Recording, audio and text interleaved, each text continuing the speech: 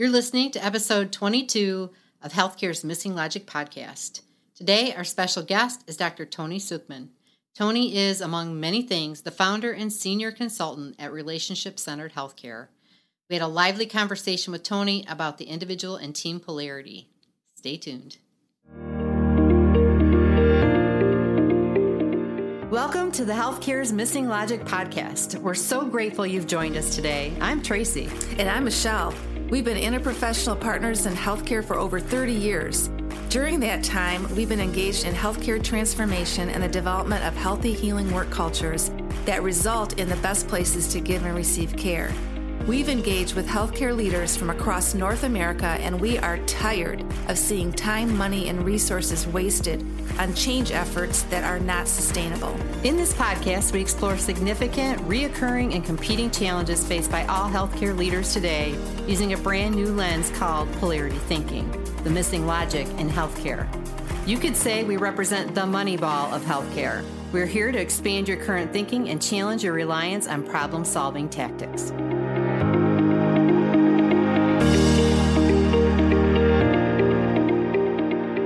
Everybody, it's Tracy and Michelle, and what a show we have for you today. It is awesome. Yeah. Today we had the pleasure to speak with Dr. Tony Suchman. Now, Tony's been a colleague of ours for a long time, and we're going to talk about individual and team polarity. And we did a previous episode on this, Michelle. I think it was episode number 11. And in that episode, we talked about just kind of some of the dynamics that are happening in healthcare and what's driving us towards team care, team-based care, like quality challenges, poor communication, coordination, those kinds of things. And we talked about that there is a downside if we overemphasize and overfocus on team. And we kind of laid out the upsides, the downsides, walk through the whole polarity, basically. Yeah. So if you haven't listened to that episode, go back and listen to that. It might be helpful to prepare you for today's conversation that we have with Tony. But today, in talking with Tony, Tony's a physician, which is really great to have on the show because he just has a whole different perspective, right? Right. And it was just amazing to talk to him. He has such an incredible background, which we'll go over in a few minutes. But he really shared a lot, opened up my thinking. Like, you think you know these polarities, and then you get in these conversations like, holy moly, there's so much more to think about, Yeah, and his experience is so rich. Oh, yeah. Unbelievable. And just besides, he's just such a great guy, he is. Right? He's just a gentle soul. He's just a wonderful human being and so wise. And he shared a few things struck me that he talked about today. And he talked a lot about systems thinking, and that's been a part of our thinking for a long time. It really is the foundation for polarity thinking. But in his talking about it, just reminding us that, we really are trying to hold a dual identity here. Right. Right? Being whole of ourselves as individuals, but then being that part of a system. It's kind of that part and whole. And when you think about systems thinking and individuals and teams, just kind of brought a much bigger perspective to this polarity for me. And then just the role of leadership and how significant systems thinking, polarity thinking, right? The skills that they need and what's not being provided today, and just what the opportunities are out there for leaders to learn these skills to really help with conflict and just the tensions that they're experiencing and to be able to lean into those tensions. That's right, and have a different perspective than what their mental models are today. So that's really a gift that Tony brings to healthcare leaders. And Tony's been one of those individuals that just keeps popping in and out of our life. And every time we're with him, we just so appreciate his leadership and his friendship. And we first met him in the early 2000s, which he'll refer to in his interview of how we all came together as consultants. We were all passionate about creating healthy healing work cultures. And so we kind of formed this little group called the H2O group, the Healthy Healing Organization group, where we learned together, we shared strategies, and those were great times. Right? And then, most recently, Tony invited Tracy and I to facilitate a day on polarity thinking with his leading organization to health group. So there's that health thing again.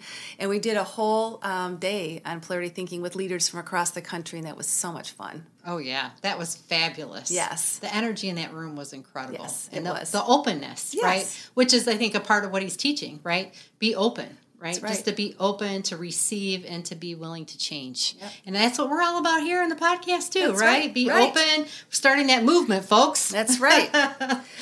So let's tell you a little bit about our colleague, Dr. Tony Suchman. He's a primary care internist, clinical professor of medicine at the University of Rochester, and an organizational change consultant with a special emphasis on system integration and transformation. He earned his BA degree and his MD degree at the Cornell University and completed a residency in internal medicine and fellowships in health services research and behavioral and psychosocial medicine at the University of Rochester. For 16 years, he worked on the medical school faculty in Rochester, studying and teaching patient and clinician relationships, and became a leading proponent on a clinical philosophy called relationship-centered care. Tony then became interested in the effect of organizational culture on clinical care and medical education. Wow, I'm already impressed. I know. I got more. You got more on? I got more on Tony. What do you have on Tony? Here we go. He worked for 5 years as a senior executive in integrated delivery systems and earned an MA in organizational change at the University of Hertfordshire. That's in the UK. In 2000, he founded a consulting group, Relationship Centered Healthcare, that works with leaders, staff, customers, and board members of healthcare organizations worldwide to advance the practice of relationship centered administration. Tony's also pioneered interventional applications of relational coordination, and that's a theory by Jody Hoffer-Gattel, describing how teams manage their interdependence to carry out complex tasks. He most recently wrote a book, or co-authored that book, with David Slutier and Penny Williamson. That's called Leading Change in Healthcare, Transforming Organizations Using Complexity, Positive Psychology, and Relationship-Centered Care. What a great guy. He is. He's so wise. No wonder. So, hey, without further ado, here's Tony. Well, welcome, Tony. Hello. Hello. We're so glad to have you with us and so grateful that you're able to spend time with us today and for the opportunity to talk about the individual and team polarity with you and share this with our listeners. Mm-hmm. And, you know, we go back a long way. It's just awesome to be with you. And, you know, we kind of been reflecting on the seasons of life, and we've had some conversations about that recently as well. And we know you've got some grandchildren, and I'm a grandma as well. And so, you know, that's near and dear to my heart. But I just kind of wondered, tell us a little bit about that, what that's like for you these days, and kind of how those grandchildren maybe keep you balanced. Well, that's a great question, and a lot of wisdom behind the question. They do create a lot of balance by showing you what's really important. This sense of continuity, these new lives coming into the world. I mean, it was magic when I was a parent and when our 2 children were born, and that was the most amazing thing. But you're also very busy with all the work of being a parent. So as a grandfather, I can just be amazed and not have the same day-to-day responsibility. So I can just dwell in the amazement much more. And my job is just to make them feel like the 2 most loved human beings on the planet. That's a great job. I love doing that. They live about 6 hours away. I'm trying to see them as close to once a month as I can. We go down there. We're coming pretty close to that. Yeah. Well, you got to set some goals around that. I know my grandchildren live thousands of miles away, so it's really hard. Thank goodness for Skype and FaceTime and those kinds of things. But you're right. That's when I'm with them, 100%. Every part of me, heart, soul, mind, I am with them on the floor, wherever they want to be, right? And I knew I'd have to make changes in my work life to accommodate that. That was such an important goal, so it was time to start working less to make room for that. That's and wonderful. So that really did reset priorities in a very, very tangible way. Well, this is Michelle. I don't have any grandchildren yet, but I have to tell you, I love watching the transformation of all of my colleagues and friends when they become one. It's just, it's palpable. You know, it's just really amazing. It's really cool. Yeah, it is. Well, thanks for sharing that. Yes, yes. Sure. Thanks for asking. So, Tony, can you tell our listeners a little bit about how you were introduced to polarity thinking and how you've applied it to your professional and personal life? Well, sure. As you alluded to a few moments ago, I learned about it from you two and from Bonnie Wasorick. I was a partner in a consulting group that you all were a part of, and Barry Johnson, who developed polarity management, was also involved in that group. So through you all, I heard about polarities and then met him, and then really liked that idea, and I've been using it ever since. My background is in communication and relationships in a healthcare context, starting with patient-clinician relationships, but then generalizing. And I find polarity to be a very helpful concept in terms of helping people understand and make sense of conversations that they're having, particularly when there are conflicts or long-standing conflicts in some cases. And I think it also helps in people being able to start to see things from a systems perspective, not just to see their own view or not just see their own role, but to see how there are lots of views and lots of roles. And I find it a very helpful tool for helping people take a systems perspective to kind of zoom out and see the bigger picture. Very practical. And people like it, and people understand it, they get it right away, and they find it very useful. So that's how I've been using it. That's great. So it sounds like a little bit of one-on-one with clinicians, but also in some of your consulting work, sharing it. Mostly in the consulting work and the teaching. Yeah, that's what we find too, that people are hungry to learn more, and that's why we're so excited to continue to bring it out there and share it with healthcare leaders. And to your point, I think what we've also seen is that it does help people make sense of what they're experiencing. Absolutely. They've had the experience, but they don't know what to call it, or they don't know how to organize it, right, in their thinking to understand it better. So I find it's been really helpful for that as well. Mm-hmm. Particularly in a situation where there is some conflict, where there is some tension, in the absence of another framework, the first place we all go with that is to personalize it. Oh, well, that person is just a jerk, or they're stubborn, or they're dumb, or whatever. And people personalize it back at us, and then we get defensive, and then the conflict amplifies because of all of that emotion, all of that drama. So it's like the first place we take it, in the absence of a different way of understanding what's going on here. Oh, it's not that they're dumb; it's that they see things differently, and they have different needs, and so do I. That's what that systems view is, getting that wider picture. Yeah. So in your observation today in healthcare, Tony, how well do you think people are managing the individual and team polarity? What's happening out there today? Well, I can answer that very confidently by saying it depends. It depends on what level you're looking at. I think it depends on which professional or which occupational group you're looking at. So I think there are issues with how it's managed, but both by an overfocus on individual, but perhaps overfocus on teams too. So I think we have a lot to learn in this area. So it's great that we're having this conversation and we can all be learning together and hopefully helping your listeners learn with us. As a doctor, I can speak with the greatest confidence or credibility from that perspective, from the doctor's perspective. I think historically, the individual was overemphasized since forever. The idea, I'm a doctor, I have this diploma, maybe I have this board certification, whatever, I have these credentials, and so I'm supposed to be the king. There's a gender component to it. It's supposed to be the king of the hill here, and everybody's supposed to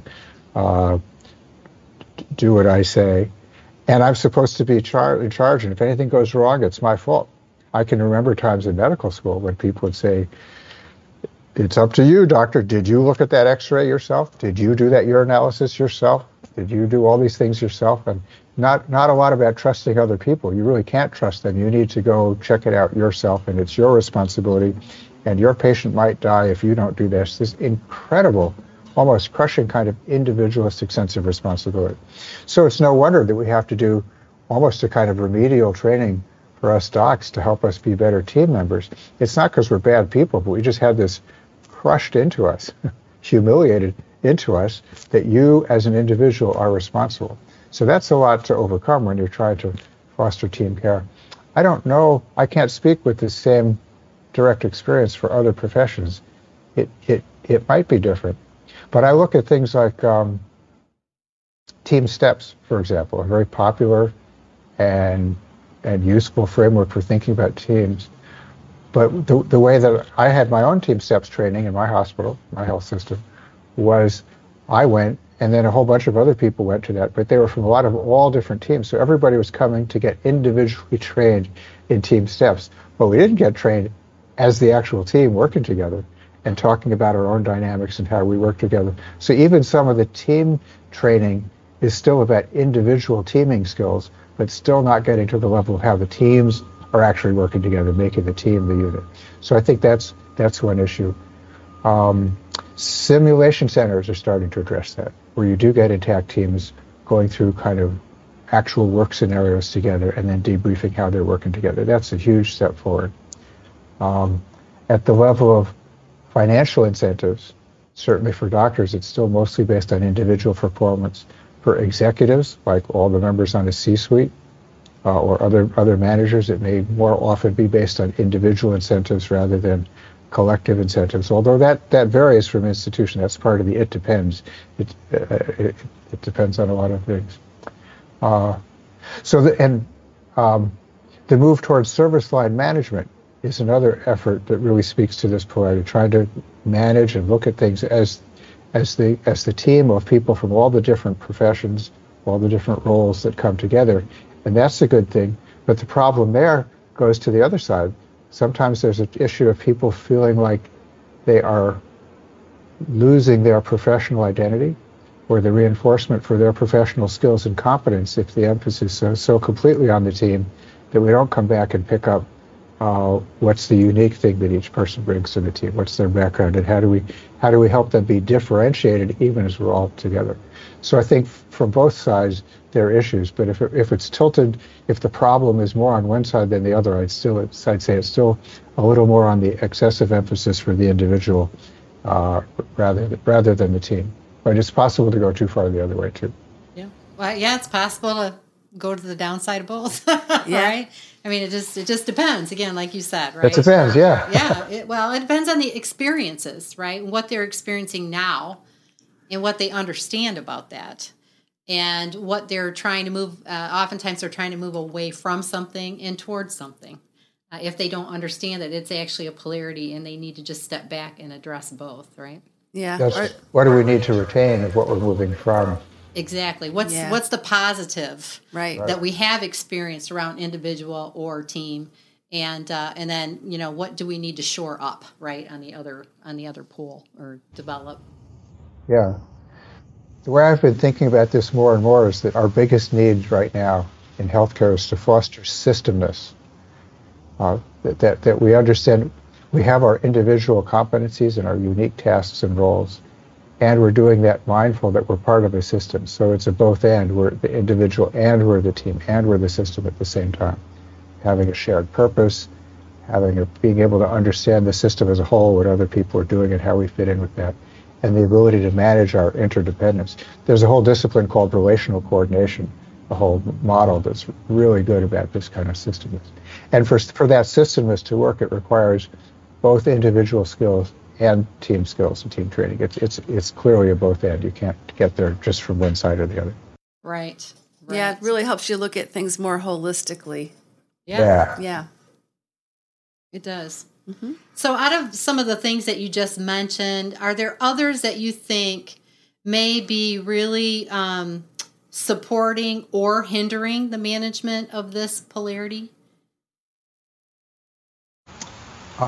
I think first and foremost about our habits of thinking, about the kind of mental models that we have or that we download, to use Otto Scharmer's word, ways that we just sort of absorb them from everybody else is doing or what we were taught. And sometimes we're not even aware that those are our mental models. We just think that that's how the world is. We're not kind of critical about our own ways of thinking, our own habits of perceiving.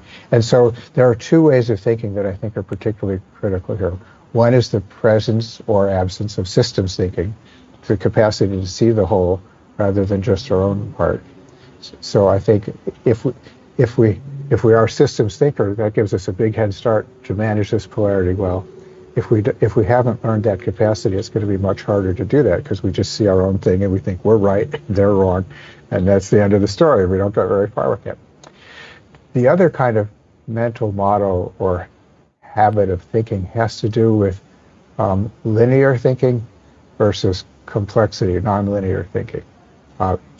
In linear thinking, you think A causes B, and if I can measure A, then I can predict B, and even better, if I can control A, I can control B. But it's just that direct cause and effect kind of relationship. You just boil it down to that basic thing.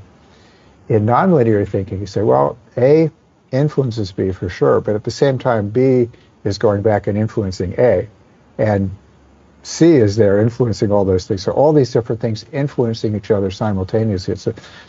In a way, it's more frustrating because it's not as simple and it doesn't give you that sense of I can control this, but it's also more realistic.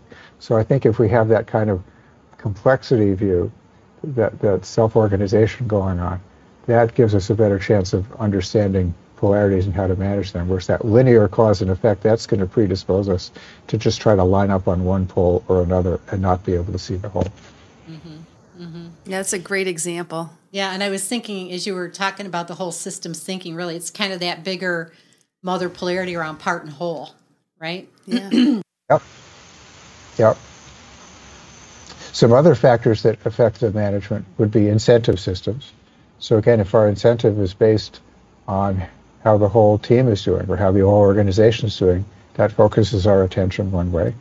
If it's based on you meeting your own performance goals, then you're going to work on your goals so hard that you might actually be getting in the way of other people's goals. And there's actually a technical term for that. It's called sub-goal optimization.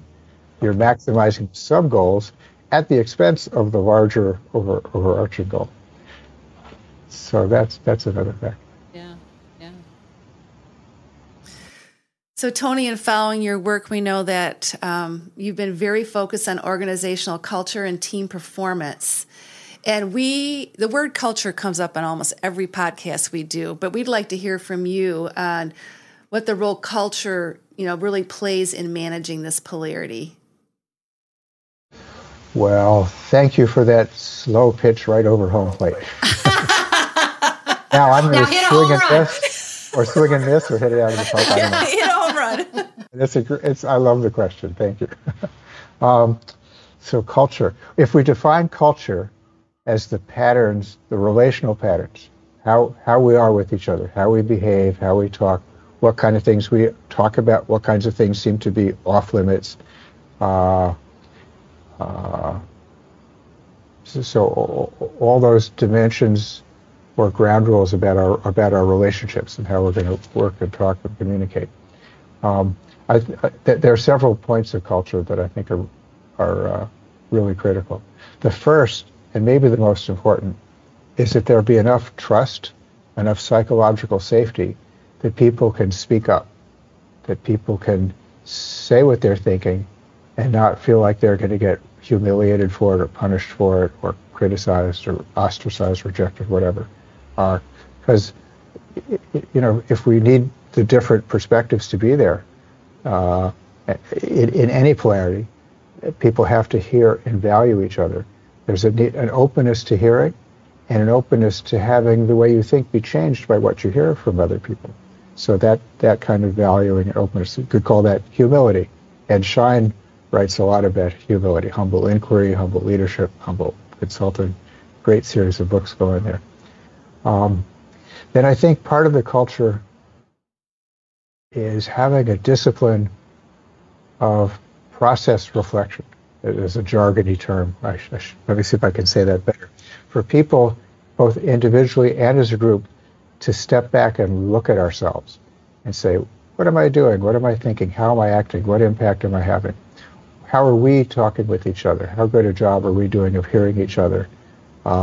If there's some tension, how are we managing that in a constructive way, or not? and to have that discipline of reflection, just as a part of our normal way of doing work, so that on a team, anybody at any given moment could say, "Time out.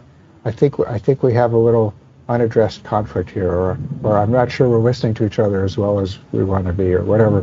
So the whole team can be self-facilitating and self-correcting, and it's no big deal. That's just the normal way we do things around here. That's the kind of culture, and it's possible. There are places that get there. There are places that seem like it could never be possible, but even there, it is possible. So deeper to all that is a kind of a fundamental valuing of relationships and interpersonal process, saying that that's important, that that's the biggest determinant of performance, really. And if people tend to look at that as touchy-feely and dismiss it and say, we have real work to do, they're never going to get anywhere. So you have to really value and pay attention and recognize the importance of the relational dimension. So it's like you have to value culture and pay attention to it, and understand that you have to invest some time and attention, and that has to be a kind of a routine discipline. I know that's been a common denominator in all of our work for more decades than any of us want to count, but that's really at the core. And I think leaders set the tone for that, and they cast a really long shadow. So I worked for a CEO who got anxious with all that kind of stuff, and he just shut it down, everybody across the whole organization. It's amazing the way his particular pattern of anxiety affected everybody and everything. Yeah, well, I think that's a good point. I mean, it's the hard work to me. The culture work is the hardest work that there is to do. Yeah. And, and then it just goes to show that when you have a leader with power, whatever their perspectives are, right, can drive how these polarities are managed overall. Because if they're going to shy away from it, or they're going to step back and not let this kind of, expand and be explored, then you're going to have difficulty throughout the organization trying to manage it if you can't shine a light on it and have the kind of open conversations to develop the trust, to develop the relationships, right? To create that space for it to really become understood and managed and leveraged over time. It's just not going to happen. It's that power of the leader. Well, and I think from our experience too, it's put around a time factor. We don't have time for that. And of course, when you understand the impact over time, you're thinking you don't have time not to do this. Exactly. What's it costing you in time when you don't pay attention? Yeah. So I agree with you, Tracy. It is the hard stuff, but as you said, Tony, it's often referred to as the fluff or. Yeah, I had a president of a healthcare organization one time too. They're like, it's not the sexy stuff, right? It's not the shiny object, right? It's hard. Mm-hmm. Yeah, it's work. And that raises the issue of to whom do we entrust these leadership roles, and how do we figure out who's worthy of that trust and who isn't? And so a lot of action is at the level of the search committees and the search criteria and the behavioral interviewing and other kinds of methods like that for trying to assess this, and certainly finding out about the impact people have had on the culture of the places that they work. It's amazing how much that doesn't happen the way that it should. And then a disaster at one organization gets repeated at the next one, and even the next one. I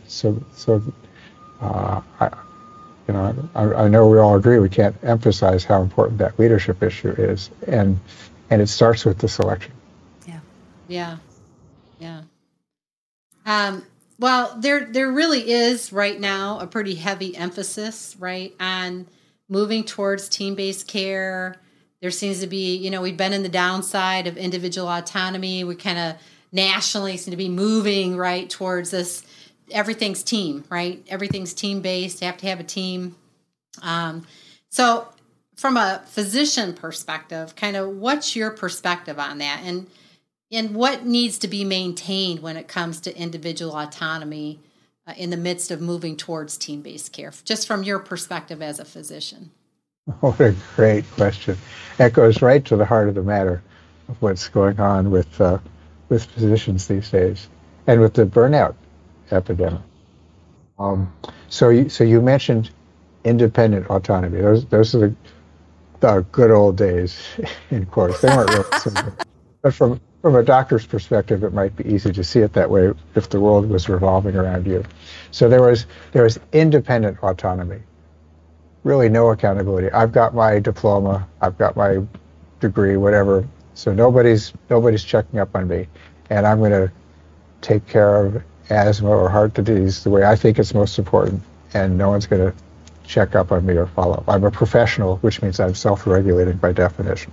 So not much accountability, absolute individual autonomy. That didn't work so well.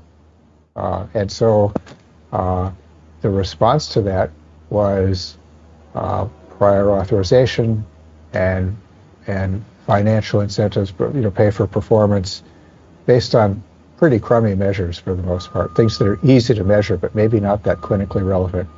And it gave people a sense, gave us a sense of being micromanaged. So we went from absolute, almost arbitrary individual autonomy to no autonomy, to just being controlled. And we know from huge amounts of research in motivational psychology, a theory called self-determination theory. Must be 10,000 studies, no exaggeration, in this domain, that autonomy support is a really important motivator of behavior change. That people need to feel that their autonomy is being supported. So when we go to this top-down micromanagement and there is no autonomy, it kind of crushes the spirit and destroys the motivation of people. It also actually deprives us of their wisdom, of their knowledge, of the local decision making that they can do that might be better than any centralized decision making. It takes a lot of minds off the case. So we have what seems like this choice between independent autonomy or hyper accountability and micromanagement. So the third way is interdependent autonomy. To recognize, yes, we still need we need doctors to make their own best local decisions, and nurses and everybody else, by the way, but you asked me specifically about the medical profession. So we need doctors to be able to use their independent judgment.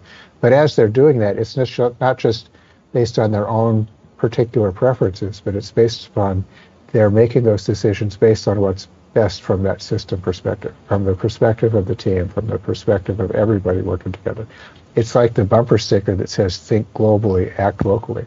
So we still need that autonomy, but there's a kind of an accountability to each other and a meaningful kind of lateral accountability, not the top-down micromanaging kind of accountability, though ultimately that may need to be a backstop for some extreme individuals. But most of that accountability is just how the way I'm doing my work is affecting you and how the way your work is affecting me, and that we can talk about that and let each other know and be responsive to that and develop that as part of our culture, part of our way of being together.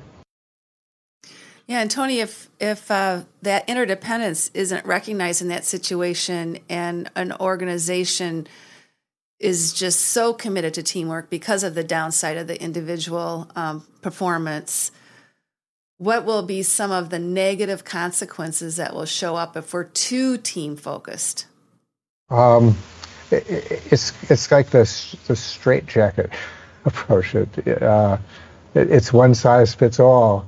It's people feel like I can't use my own best judgment. I can't customize the situation to what I can see this very local situation needs, this patient's needs, or what will let me do my work better if I could do it this way than that way, because I'm a little different than this other doctor or whatever.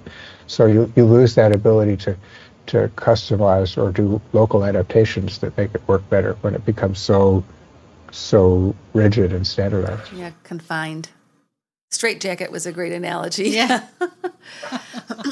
Not too many people like that.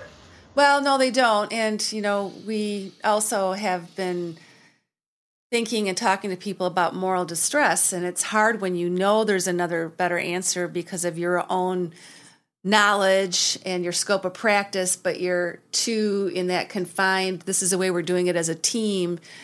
It causes distress, which also then leads to the burnout issues. Yeah. Well, when you raise moral distress, that raises another issue. It's bad enough. Let's say we have standard clinical pathways, and you're rewarded for how much you comply with those pathways, and you're punished for deviating from them, without looking into the appropriateness of deviation.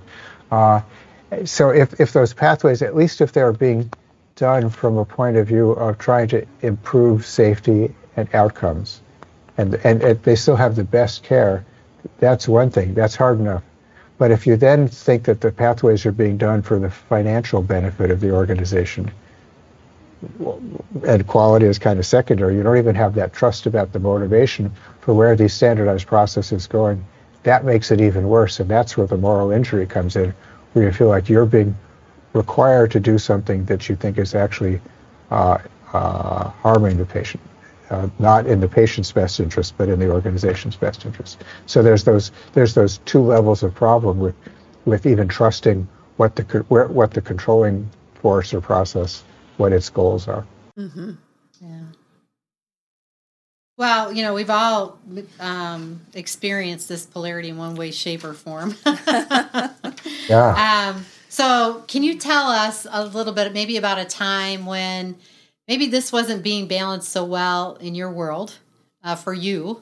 And kind of what were some of the warning signs that kind of clued you in, like, oh, I'm not doing too well with this individual team polarity? What might be some early indicators that you identified or you noticed for yourself? And then maybe what were some action steps that you took simultaneously to get a little bit more better dynamic balance between the two poles? And I have to say the stories that came to mind for me were mostly the stories that I experienced as a part of a system, as a worker in the system. And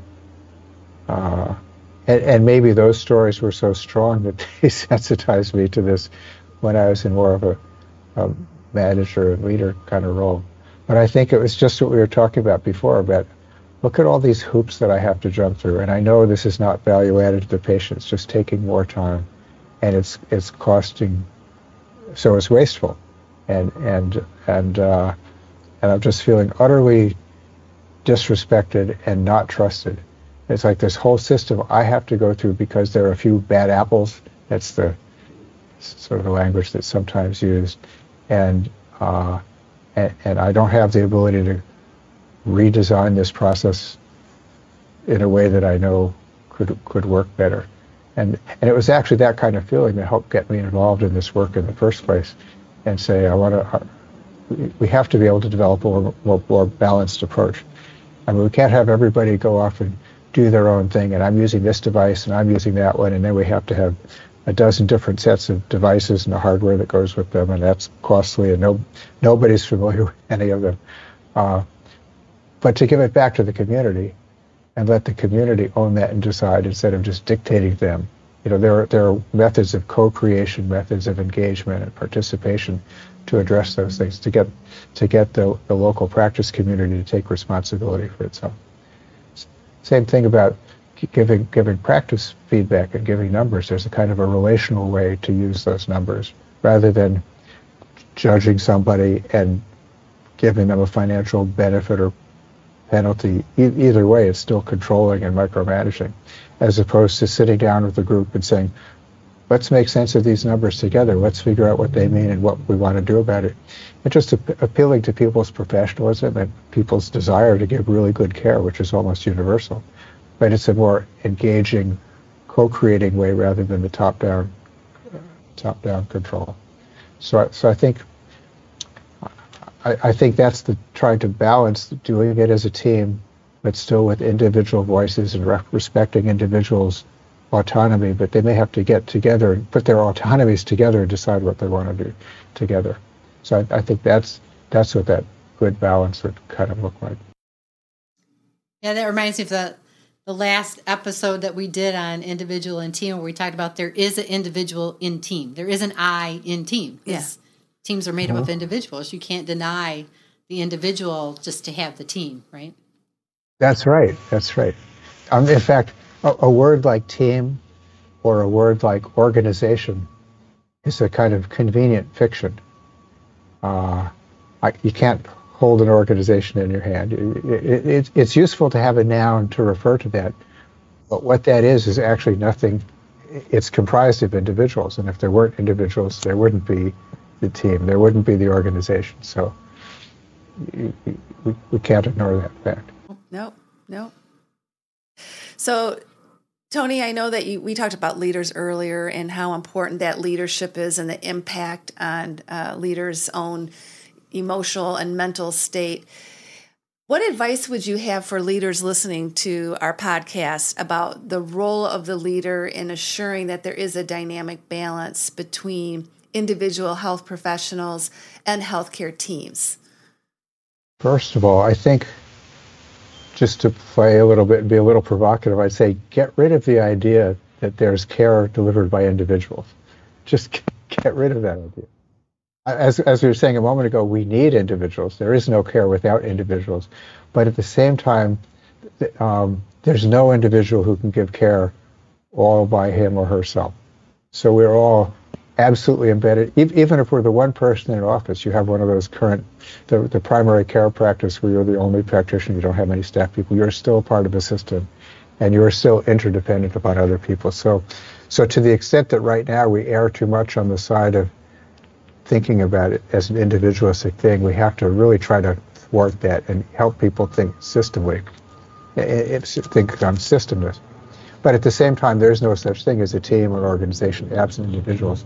So what I would propose is that we embrace the word that was coined 50 or 60 years ago by Arthur Koestler.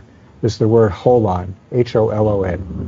A holon is something that is a complete whole and a part of a larger whole at the same time, simultaneously. It's like light is a wave and a particle at the same time. It has this dual nature. So we are autonomous individuals and we are members of a system at the same time. And so we need to foster that kind of, we need to think of ourselves that way as leaders, and we need to help the people that we're working with foster that kind of dual nature at the same time. And that applies, by the way, it applies equally well to care as well as to the work of management. I think that notion of holon, that being an autonomous individual and an accountable part of a larger whole. So that would be the first thing. Just get rid of either one as a pure culture and think that we need the both and they're interdependent, which is the heart of a polarity, what a polarity is. So then leaders can emphasize the systems perspective. And like I said a moment ago, I think we need to overemphasize that because we lean too hard towards the individual side, just coming up in our very individualistic Western culture. So we need to emphasize the systems perspective continually. And we have to foster the kinds of conversations on which that systemness depends. There are conversations about what's our shared goal. There are conversations that it takes to have a system perspective. Nobody can have that by yourself. So we can only get that systems perspective by talking with each other and hearing other perspectives. That's just as true of leaders as anybody else. A leader can't have a system perspective by themselves. And then we have to have conversations about our interdependence, learn to talk about it and manage it in a normal way, as we were talking about a little while back about how does the way I'm doing my work affect your ability to do yours, and vice versa. Or in this specific case, the unique needs of this patient in this moment, what do I need from you and what do you need from me? And not feel like we're getting in each other's case or telling each other what to do, but how else could we know if we can't talk about it? So managing that interdependence. So I think the leaders can foster those three kinds of conversations of systemness. And then there's a kind of tension there between the individual perspective and the team perspective, whether it comes to individual and team training or individual and team incentives. And so part of the leader's job is to hold that tension, not to feel like you have to resolve it one way or the other, or like you have to decide on some exact formula. It's 65% this, 35% that. It's going to move and adapt as the situation goes. So that's part of taking that system perspective. That's part of managing the polarity effectively. I think that's so. It's that focus on systemness both as leaders, as we think about our own jobs and as we help the people working forward with us think about theirs. I think that's the single most important thing. Yeah, I think that's been one of our messages too is, people tend to look at the parts, like leaders tend to look at the parts, but they don't look at the interdependent relationship. Right. And that this is a dynamic thing, right? And we tend to look at patient safety, clinician safety, right? Patient satisfaction, staff satisfaction. Like we tend to look at things compartmentally versus the interdependent relationship and the energy, right, that sits between these, and how to manage that tension, how to leverage that tension and lean into it and learn from it, right, to move forward. Right. And it's not like those deep dives into patient safety or any of those other things aren't valuable.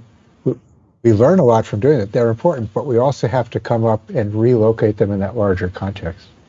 I was doing some consulting at a Southwestern healthcare system, and I learned, and I heard the phrase waterfall. I don't know if you've heard this, but the middle managers felt like they were under a waterfall of initiatives coming down from everybody in the C-suite. There was a new budgeting initiative, and a new safety initiative, and a new community outreach initiative, and so many initiatives. And each one was very well motivated. Each one was valuable, but each one was done without realizing how many other initiatives there were before at the same time. And so the managers were receiving all this stuff, and they couldn't do it all, and they just felt like they were standing under a waterfall. And their very appropriate, very adaptive solution was to ignore it all, because as likely as not, 6 months later, they weren't going to be doing it again anyway, and just wait and see what did someone come and hold them accountable to do. And only when they got held to that first round of accountability would they then come back and do it. So that was that lack of that system perspective. Again, each of those parts was very well motivated, but they were executed without any context for the whole. Yeah, we hear that often from the healthcare leaders we work with, that one of their biggest challenges is competing initiatives. Competing initiatives, prioritizing. Yeah, right. Exactly. Well, and then how many of those things this is the 10th time they're visiting it, right? Like, because it's a polarity, not a problem to solve. So they're back at it again with a new initiative, a new strategy.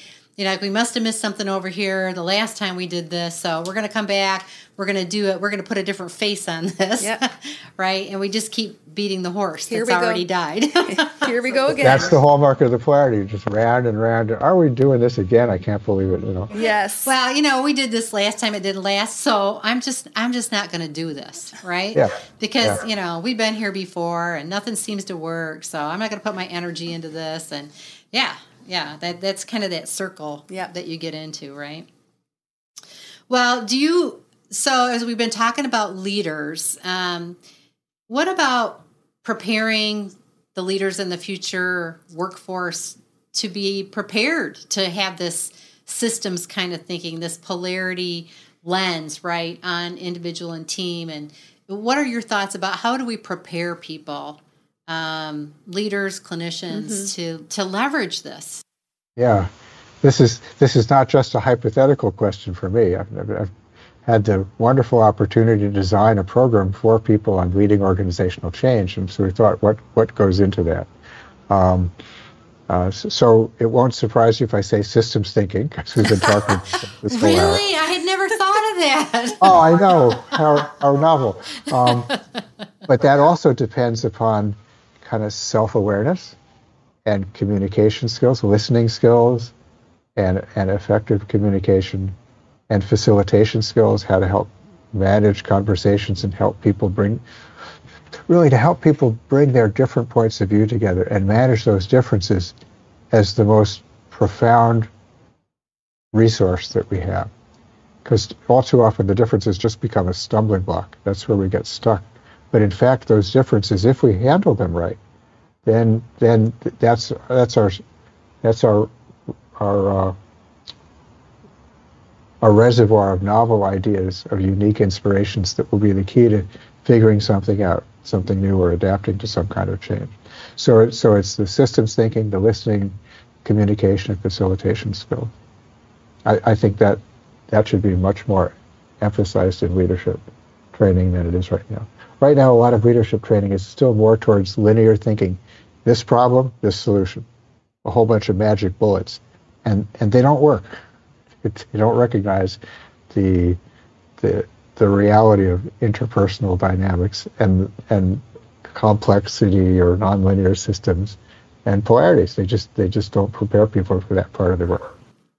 No, they don't. So we got to be better. Well, yeah, lots of opportunities to collaborate on that, right, Tony? Yep.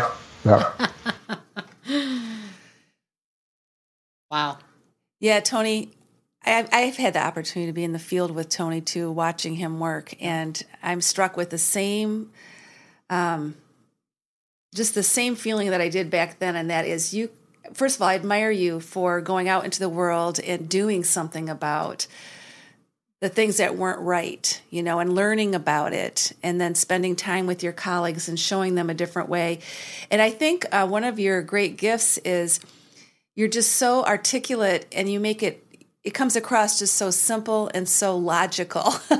we know there's a lot of missing logic out there, but the way that you communicate it, it's really wonderful. It just makes a lot of sense, and your wisdom just shines through. So I just really want to thank you for being with us today. That's very kind of you. Thank you. I also want to thank you both for being such champions for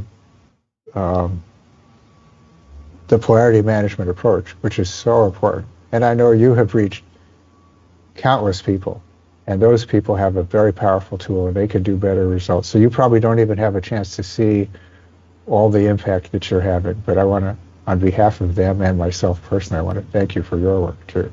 It really matters. Yeah. Well, thank you, Tony. Yeah, I think it's kind of this. What struck me today as you were talking, we've been exposed to systems thinking for a long, long time, right? And really have incorporated it into pretty much everything we've done. And polarity thinking is just one form of systems thinking. But I was just really struck me as you were talking about you can't have a systems perspective without other people, right? Without engaging with others, and just really thinking about this whole kind of dual identity. Of yourself as a whole, right? As an individual, but as a whole, as a part of another whole, right? It's kind of that dual identity of who you are and what you bring in the context of everybody else. And that sometimes you think you have a systems perspective, but if you're just sitting out there by yourself thinking about it, do you really have a systems perspective, right? So that's why these conversations are so important, right? Because we have our perspective, and that's what I love about the podcast is we have a perspective, but then when we engage with somebody else and having the conversation about this individual and team, I just have a whole nother perspective, a bigger system level perspective of everything that's, involved with this. So thank you so much for, helping me to think through that and expand my awareness. Oh, thank you. I think you have a lot of experience with that yourself too. Well, do you have any advice or closing remarks that you'd like to share with our audience before we wrap up for today?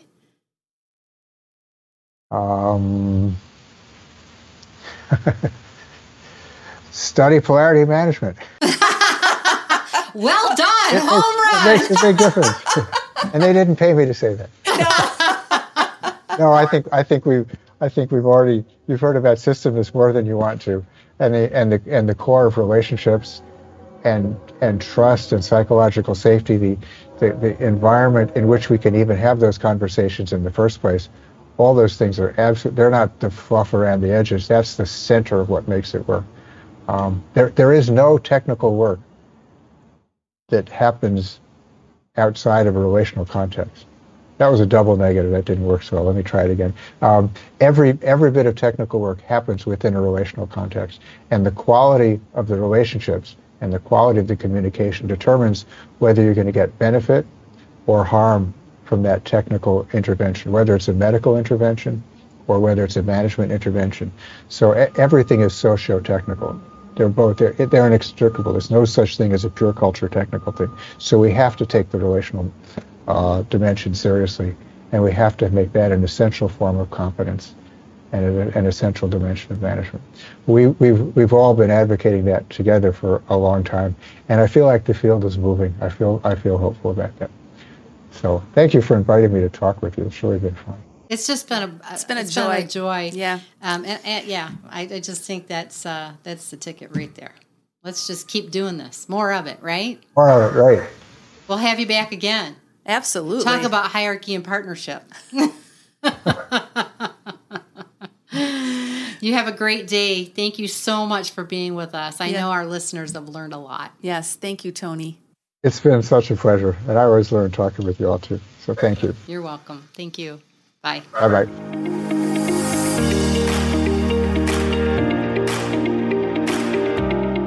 Thanks for tuning in today. If you found our conversation insightful or helpful, please share this episode with others you think might benefit. Also, go out to iTunes and rate the show and share a review, because we really like those positive ones. Wink, wink. You can access today's show notes and downloads at www.missinglogic.com/podcast. If you want to learn more about polarities in healthcare or how you might manage them in your organization, you can contact us for a free consultation. Just go to our website at www.missinglogic.com.